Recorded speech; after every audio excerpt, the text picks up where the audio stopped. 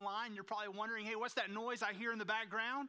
Well, we encouraged a good portion of our First Impressions team to come and hang out with us this morning, and we are going to be talking about how we serve people in our body beginning next weekend. And so we're looking forward to it. But friends, we're glad to have you this morning. Can we just give the Lord a hand? Amen.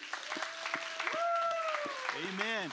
He is so faithful and he is so good. And in this series, A Faithful Husband, a Promiscuous Wife, we've been taking a look at the book of Hosea. We are going to be in chapters 5 and 6 this morning.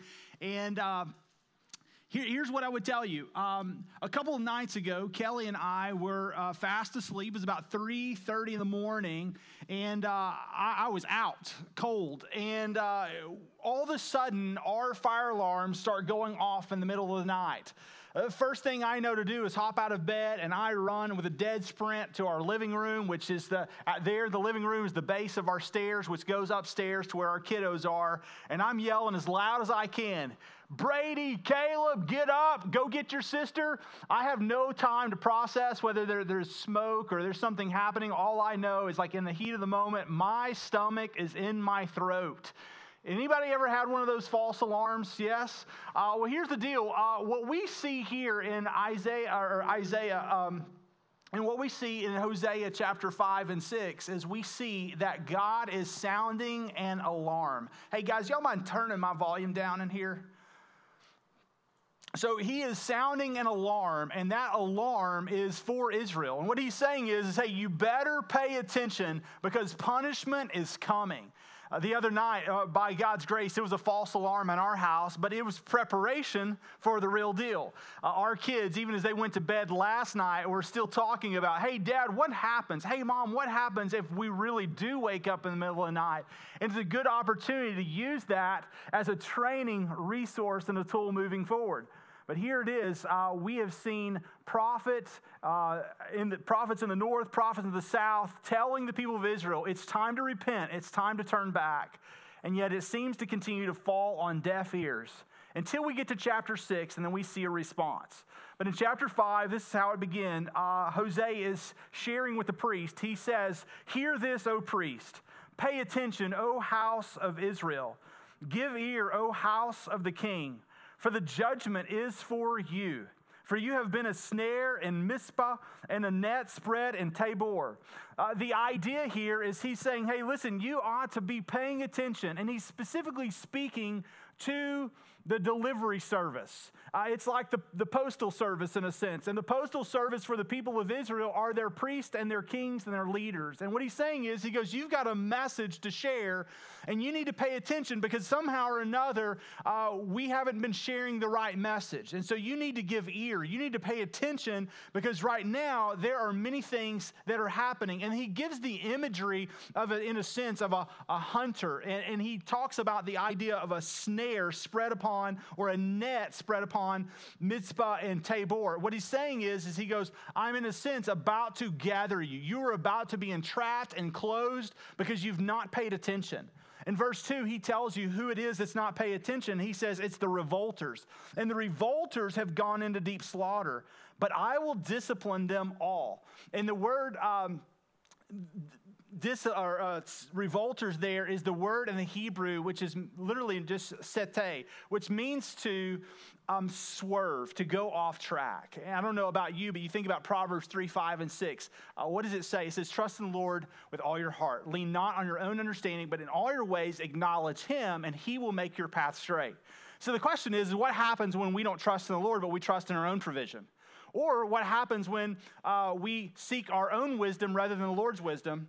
Well, here's what we know. We swerve. Our path is no longer straight. And oftentimes, we trust in our own intellect, our own wisdom, and we do what's right in our own eyes. Well, that's the source of what Israel is continuing to do. Matter of fact, we saw in Hosea chapter 4, verse 2, that there was lying and murder and stealing and committing adultery. They were breaking all bounds. They were having bloodshed, following bloodshed. All of this was because The nation as a whole had revolted. They'd gotten off path, they'd swerved, and they've gone a different direction. You might even wonder, well, what do you mean by they've swerved? Well, I'll tell you, you could even read 2 Kings chapter 21. There was a king called Ahab. You know him because he was married to this wicked woman called Jezebel. Now, listen, you don't ever name your granddaughter or your daughter Jezebel, do you? Right. I mean, we think about, great names like Ruth or Naomi, or we might even think about for our sons, Joshua or Caleb. What you don't call them is Achan because of his sin. You don't name your children Judas, and you certainly don't name your daughter Jezebel. And the reason why is because they were revolters. They swerved. They didn't keep straight paths. And so we remember that. Well, here's the deal. Ahab did not keep a straight path. He actually married this woman named Jezebel. And at one point in 2 Kings chapter 21, Ahab wanted a vineyard near his palace. And it was owned by a guy named Naboth. And Naboth had this vineyard. And the king actually went to Naboth. And he goes, hey, I want your vineyard. I want to put a vegetable garden in. And so I would love for you to just kind of hand that over to me. I mean, I'll pay you for it, but I would love to have it. And Naboth replied, no. Like, that would be an insult to the God of heaven and earth. If we inherited this land from our forefathers, we are to hold on to this land. And so here it is, Ahab, the king of Israel, goes home and he's downtrodden, he's sad because he can't put in a good vegetable garden. Good reason to be ticked off, right? And so he goes home, and here's the deal. His wife, who is wicked, and she also is a revolter, leading the country as well, says, hey, don't worry about that. You're the king of Israel. Who's to tell you no? And so she conspires, makes a plan. They make up some things about Naboth. They, in a sense, tell the people that he has been treacherous towards God. They make up false accusations, and guess what? They end up stoning and killing this man. And Jezebel goes to the king, and she says, hey, no reason to be sad anymore. Naboth has died. Go take his vineyard. And so he goes and he takes the vineyard. Now, I don't know about you, but guys, do you think that the government's corrupt when you're killing people to take their stuff? That's a problem. And that's what the leaders in Israel were doing. It was bloodshed following bloodshed. This isn't just like kind of a game that we see here in the Bible. It's like, oh, there's some people and they're bowing down to carved images. No, what you see total corruption on the streets. You see people who are hating one another, reviling one another, cursing one another, stealing from one another. And from the top down, you have people, even the leaders, taking advantage of those underneath them. Now, I know that it's hard for us as Americans to relate to anything like that. But that's the state of the country. The country was in despair, and God has said, listen, you have revolted, you have swerved. It is from the priest to the kings to the leaders. It is everyone. It is the municipalities. Everyone from the top down is becoming corrupt. And so let me ask you a question. Can you and I rightfully take the boundaries that God has set forth, and can we change them? Is that our right? And I would say no. Matter of fact, can I just take just 10 seconds and give a commercial real quick? Because I've seen something. I'm not on Facebook except kind of the creepy way through my wife's account occasionally. Y'all know what I'm talking about? But I've noticed something that's happening. And here's what's happening. We're in a point in time in our nation where obviously there is civil unrest. There is political unrest, racial tension. Obviously, there's many of us who have lots of opinions around this COVID thing, and they're all over the place. And I would tell you, just as a pastor in the middle of it, it's super confusing because you don't even know who you're talking to anymore. Even within the church, you're like, I don't know, should I say something? Should I not? I just listen a lot and don't talk too much because we're all opinionated. And here's the deal. Here's what I want you to see is this. We're also getting to the point, though, where what we're thinking is I'm tired of all of this disarray. I'm tired of all the disunity. And so I'm just going to let people do them, and I'm going to do me. And you go, oh, that sounds like a really good idea until you read the Bible. And here's what you would see is that's not a good biblical principle. Listen, we don't get a right as believers in Christ to let our nation swerve and say, you just do you and I'll do me. That's not what believers do. Believers are light in the darkness. We make straight paths. We say, listen, we're going to trust in the Lord with all our heart. We're not going to lean on our own understanding. Listen, I don't get all that's going on, but here's what I do. I know that God is on his throne, and I do know that in the midst of all of this craziness, I know that God has a purpose in this. And you might hear and you may go, hey, he's judging a nation, in which we'll talk about. Listen, we see God judging a nation here. And the question that you might ask, is he judging our nation? And I would say maybe, possibly, but there is a plan. There is a way for us to do what's right in the eyes of the Lord. As we continue in Hosea chapter 5, you get to verse 3, and he begins to speak about kind of the nation's leading tribe, Ephraim. He goes, I know Ephraim, and Israel is not hidden from me. For now, O Ephraim, you've played the whore. Israel's defiled. He's basically saying, hey, listen, in all the swerving, your people can't run and hide from me. He goes, Jonah tried it, and it didn't work. Psalm 139, I created you in the inmost being. I knew you before you were born. I knew you when you were born. I know when you sit and when you rise, when you come and you go. I get it from afar. Like, you can't outrun me, so why try?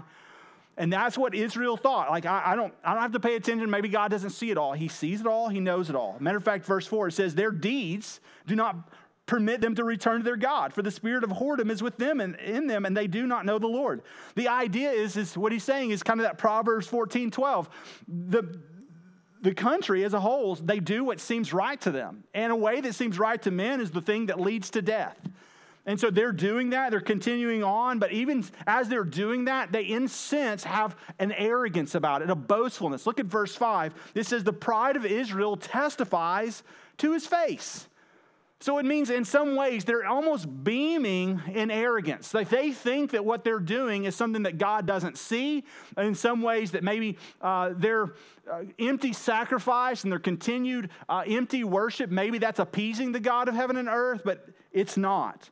And so the pride of Israel testifies to his face. Israel and Ephraim, they shall stumble in his guilt. Judah also shall stumble with them. Verse 6 goes on and says, and with their flocks and their herds, they shall go to seek the Lord, but they will not find him. He has withdrawn from them. If you have your Bibles, you can underline that. You can put an exclamation point, and then you could circle that, and then you could put some little asterisks and stars, and then you could say, this is sad. And the reason why is because what we know is that, in a sense, God has withdrawn himself from the nation. And the question is why is he withdrawing himself? Like, why is it that, in a sense, he's removing himself? And here's why. It's because of their empty, vain attempts to appease God. And so, in a sense, he's going, you don't want me. Your path, your swervingness already shows that. And so he goes, I'm withdrawing from you. And I'm not just going to withdraw from you. I'm going to withdraw from everything about you, your herds and your flocks, everything about the country. I'm removing myself from. But you know that that's not really the character of the Lord. The character of the Lord always has been, even outlined in Deuteronomy, is that if you and I will seek God with all of our heart, we'll find him. So is it that God is removing himself in this context, or is it that Israel has removed themselves in the context? And I think that's the better idea there. Israel has stopped following their God. The very one who birthed them as a country, the very one who led them through the Red Sea into the Promised Land, through a wilderness sojourn, the very one who's been with them, who has led them, is the one who they have turned their back on. And this isn't new, but this is a very serious point in their history. Verse 7, it says, they have dealt faithlessly with the Lord, for they have been in a sense, born and producing alien children. Now the new moon shall devour them with their fields. He's basically saying, hey, listen, they're even got in bed with foreign women. You're beginning to see foreign children. Guys, you wonder how Samaria was born. It was an interbreeding of multiple different countries. And listen, the Jewish people were a part of that. They were all a part of intermarrying, and it was things that didn't produce honor before the Lord. And so their relationships are impure. There's fidelity all around. Their homes are broken, in disrepair. Their country and their leaders are wicked, and it is troublesome. And in verse 8, this is what the Lord says. He goes, hey, Hosea, tell them that we're going to blow the horn in Gibeah. Gibeah is just north of Bethlehem, and he says, and we're going to blow the trumpet in Ramah. We're going to sound the alarm at Beth Aven. We follow you, O Benjamin. What he's saying is, he goes, we're going to start just north of Bethlehem, and we're going to sound an alarm. We're going to blow the trumpet. We're going to make sure the sound alarms are going. The smoke alarms are going to go off. And when they go off, you better pay attention, because this is no longer a warning. This isn't the sirens that just happen to get set off by the city officials because we're testing the system. This is a test, and it begins to move itself up from, in a sense, Gibeah, and it's going to Ramah, and it's just moving itself up to the north, and it just continues that pattern. And he goes, and you need to pay attention. Oh, Benjamin, we are telling you, you need to be ready. Why? Because the Lord's judgment is coming. Verse 9, it says, Ephraim shall become a desolation in the day of punishment among the tribes of Israel. I will make known what is sure. Verse 10 says, the princes of Judah have become like those who move the landmark. Upon them I will pour out my wrath like water. Ephraim is oppressed, crushed in judgment, because he was determined to go after filth. But I am going to be like a moth of Ephraim, like dry rot to the house of Judah. When Ephraim saw his sickness and Judah his wound, then Ephraim went to Assyria, and they sent to the great king, but he is not able to cure you or heal your wound. Now, as you get to kind of this little section, he's going, hey, sound the alarm. Hey, make sure that you know that the horn's being blown in Gibeah. Hey, make sure that the trumpet in Ramah. Make sure that you know the alarm in Beth Aven. Well, Beth Aven is the furthest port up to the north. And if you know where the north was, Beth Aven, that's also where Bethel is. And Bethel is where they put one of the golden calves for their false worship. Bethel means the house of God.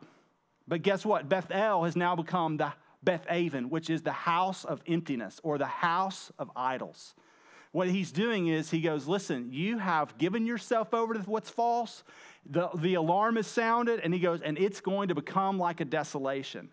Now, listen, I think, this is just my personal opinion, this is not just futuristic, the Assyrians coming down. I do think that's happening, but what I think is happening here in the context of Hosea chapter 5 is a civil war that you actually see play out in 2 Chronicles 28.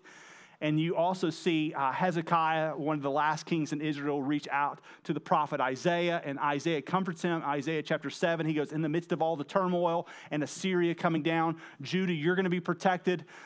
But in the midst of the civil unrest between the north and the south, which I think is what it's talking about in chapter 5, you know what Isaiah in chapter 7 points Hezekiah, the king of Judah, to? He goes, listen, just know that there is one who's going to bring hope, and his name is the Messiah. And in Isaiah 7:14, he points him to something futuristic that I believe is going to occur in the city of Bethlehem, the city of David. And he goes, that's our hope. Until then, you have no hope because the north is going to be destroyed. There's turmoil there, and it's going to move down to the south. Matter of fact, how do you know that it's going to happen? Because verse 13, he goes, when Ephraim finally sees his sickness, he sees that they've swerved off path. What does it do? He goes, they see it. Judah even sees his wound down to the south. They see it. They're sick. And you know what happens? This is another sad point in your Bible, is they turn to the Lord, right? And the Lord heals their wounds. No. Look at it. It says, and when Ephraim saw his sickness, Ephraim then turned to Assyria. So instead of the northern tribes turning to God and going, we're sick, we're messed up, we've sinned against the Lord of heaven and earth, instead of turning towards him and repenting, they go to a king in Assyria and ask for help. I don't know about you. Friends, that would be like us knowing that we are in dismay and then turning to someone that's not even our ally and asking them for help from their government. Now, you would go, that's absurd. And it seems absurd, doesn't it? But that's the lengths that they were willing to go to get help other than the Lord. And because of that, verse 14, you see the Lord's response. I will be like a lion to Ephraim. I will be like a young lion to the house of Judah. Even I will tear and go away. I will carry them off, and no one shall come to the rescue. Verse 15 says, I will return again to my place until they acknowledge their guilt and seek my face, and in their distress, they earnestly seek me. Here's what the Lord has done. He goes, I'm fed up with it. I'm going to bring them down. They're going to come to ruins. And listen, there is no hope for them until they finally turn back to me. And that's the whole point of all this. Now think about our country. When is the hope? When you would say, well, it's when our country finally turns back to the Lord. And that's what a lot of us are praying for. But here's what I would tell you. When is this fulfilled? In chapter 15. And a lot of us would say, well, it hadn't been fulfilled yet because Israel still hasn't turned back to God in terms of the nation as a whole. For those of us that really know our Bibles really well, you know that the nation is not going to turn back to God until the very last days, into what we would say the 7-year tribulation, which has not occurred yet. And so the question is has that happened in any way? And here's what I would say. It has happened in some way, but not totally. And I'm going to tell you this. It's the same thing that's going to be true for our nation, so you better pay attention. Did some people return to the Lord? Did he tear all of them into shreds? And I would say this, though he deported the north and they had a 70-year period of desolation and then eventually would return, listen, wasn't there a faithful remnant? You remember a guy named Daniel who was a faithful remnant? Thrown into a den of lions, but God, held him? Why? Because Daniel's heart was positioned towards the Lord. You remember his friends who wouldn't bow down to the old great Nebuchadnezzar, king of Babylon, Shadrach, Meshach, and Abednego? They were faithful remnant, right? You remember the story of Esther going to the king and God protected and spared her? You remember Ruth and Naomi and their kinsman redeemer, this guy named Boaz, who were faithful examples?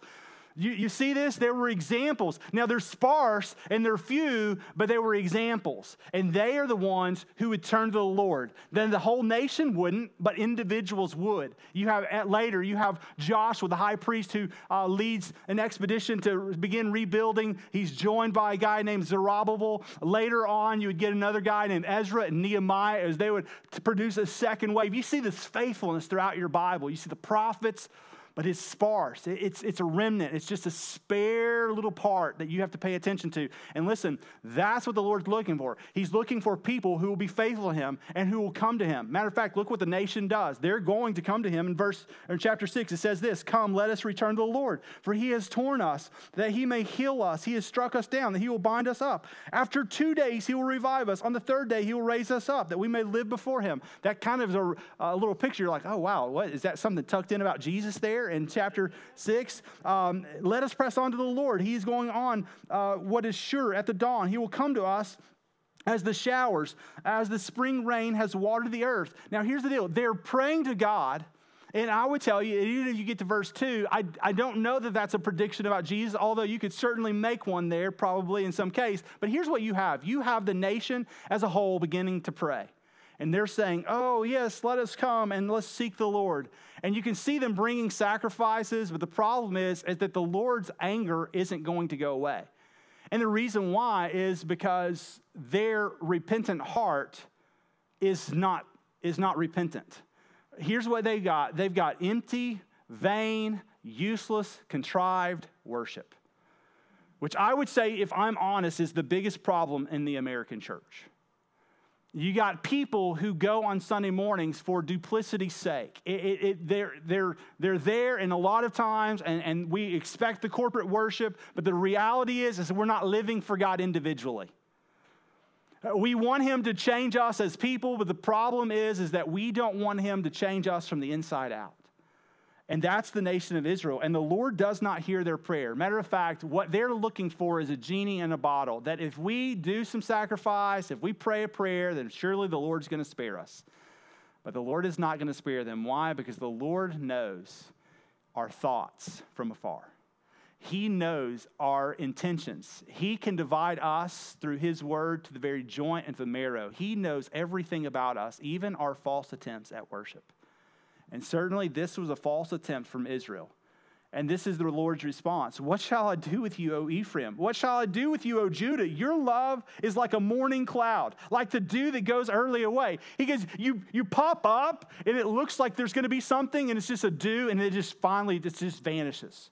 He goes, like, it looks promising, and I get it. You show up, and there's this external measure of worship, but it's empty. It's contrived. It's vain. It's useless because your heart is really not in it. What your heart is doing evil. Your heart is in doing what's right in your own eyes. And so he's saying, hey, you're proud. Verse 5, he goes, therefore I have hewn you by the prophets. I have slain them by the words of my mouth, and my judgment goes forth as the light. For I desire steadfast love. And steadfast love literally is where you get the word hesed or loyalty. He goes, I am looking for a steadfast love, not sacrifice, the knowledge of God rather than burnt offerings. It reminds us of the prophet Malachi. He goes, God is shutting the doors to the altar because he is tired of your lambs.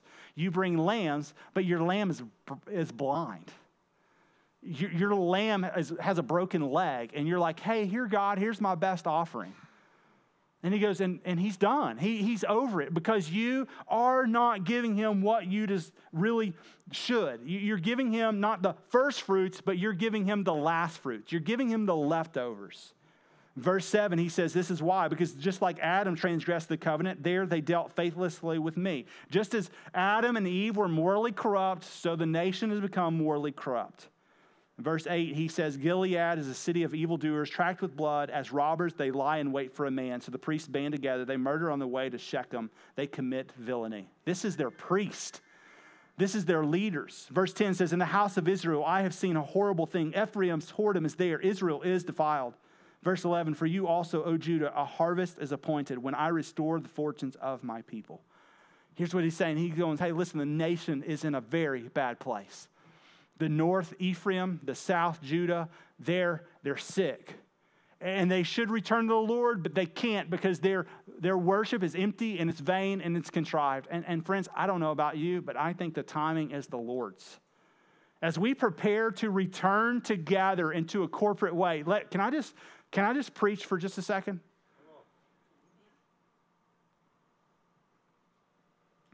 We really need to be thinking about whether or not we return corporately. I'm talking, this is a pivotal point in the life of Stone Point Church. We really need to be thinking about what do we do. This is a great time and a season for us to be thinking, hey, do we close our doors?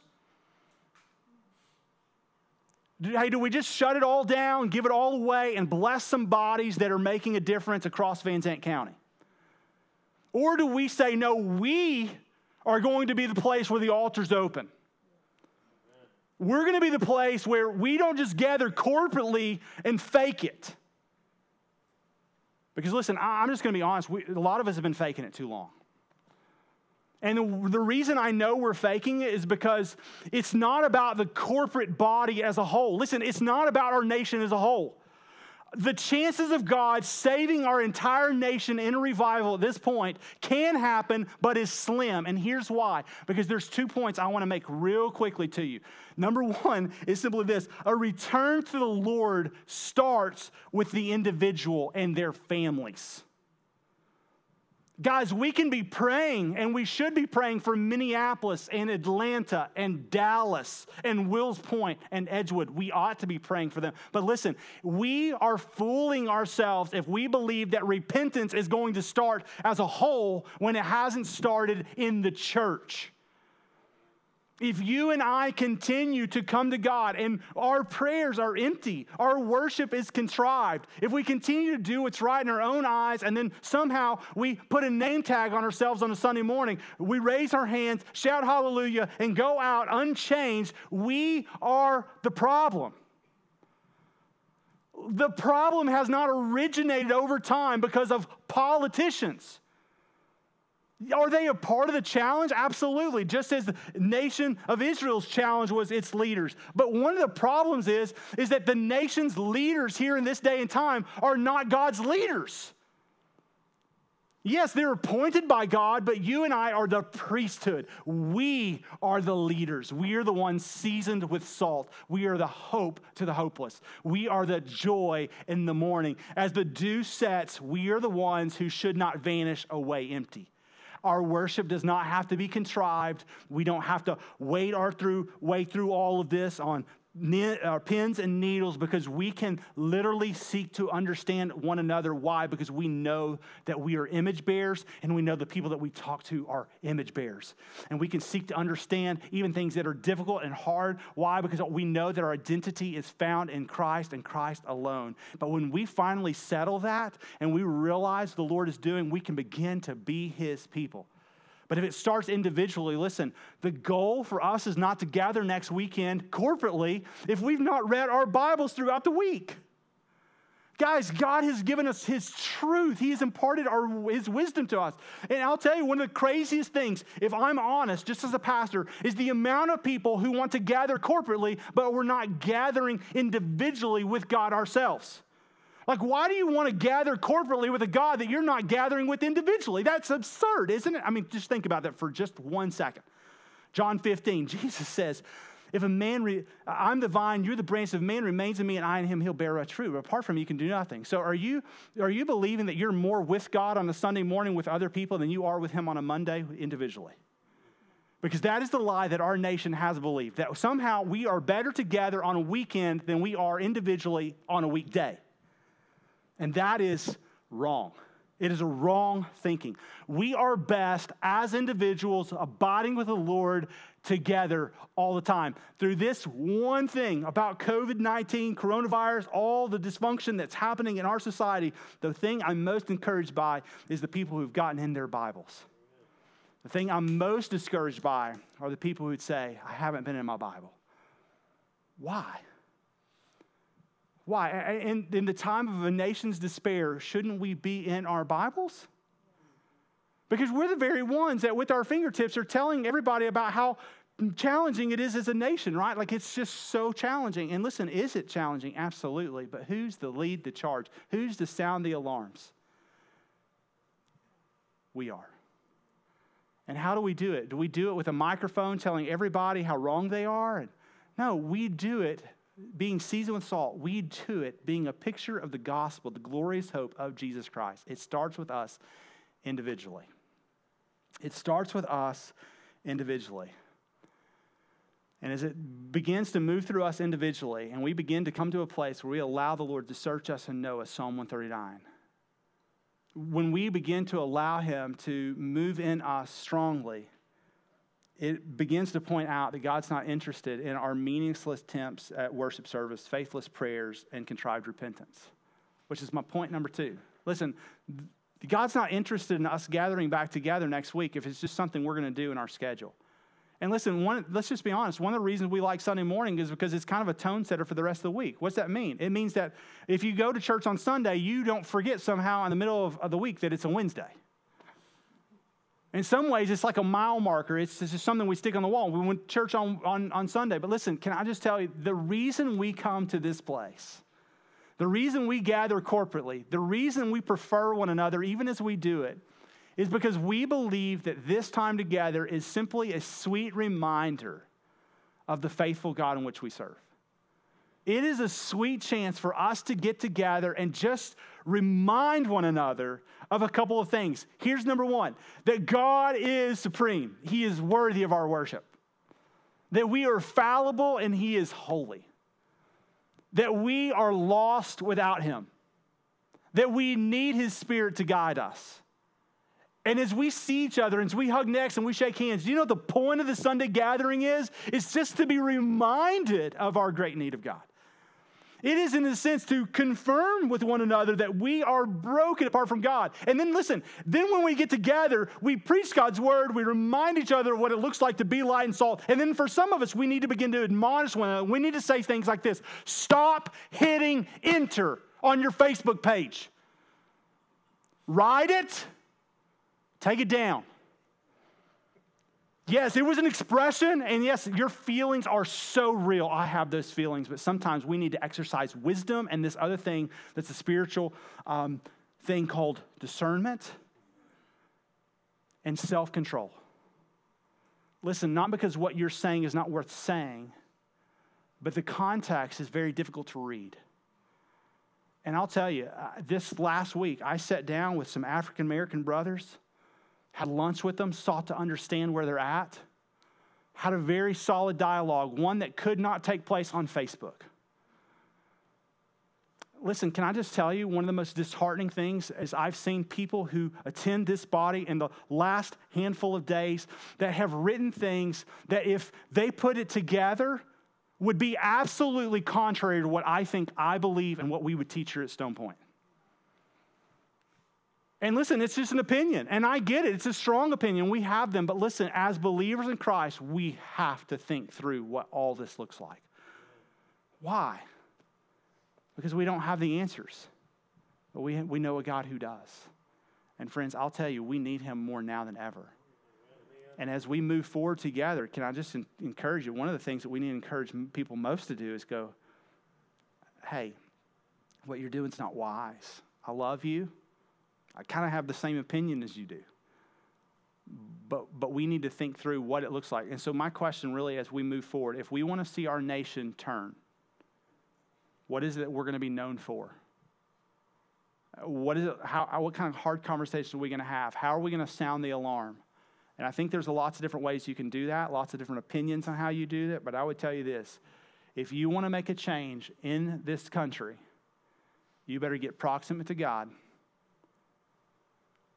you better get willing to get proximate to those that are not like you, who don't see the world the way you see it, because we want to give them a worldview that they've never seen before, and it's only one that God can orchestrate in their hearts by his saving grace. And friends, I have a lot of friends that need this more than ever, and they need God's truth. But listen, there's a lot of my friends who are creating a chasm between me and their relationship to have a conversation because of our foolishness. And so, friends, I pray you would take this. And I don't know what the church looks like moving forward. I'll tell you this. I feel compelled that we keep our doors open. I feel compelled that we are going to be a faithful example. But listen, if we're not going to be that, then hey, we really need to think about what it is we're doing. And so I pray this is a challenge to you. I pray it spurs you on. I pray that you're encouraged. I pray that if you walk away a little bit today and you're righteously angry, that's okay. That's okay. But we need to trust the Lord as we move forward. And for a lot of us in here, we need to be ready that a fire alarm might go off. And we need to wake up out of our slumber. And we need to hold the warning signs the Holy Spirit has given many of us in our life. And we need to say, you know what, Lord, it's time for me to hit my knees in repentance because I've been empty, vain, and contrived.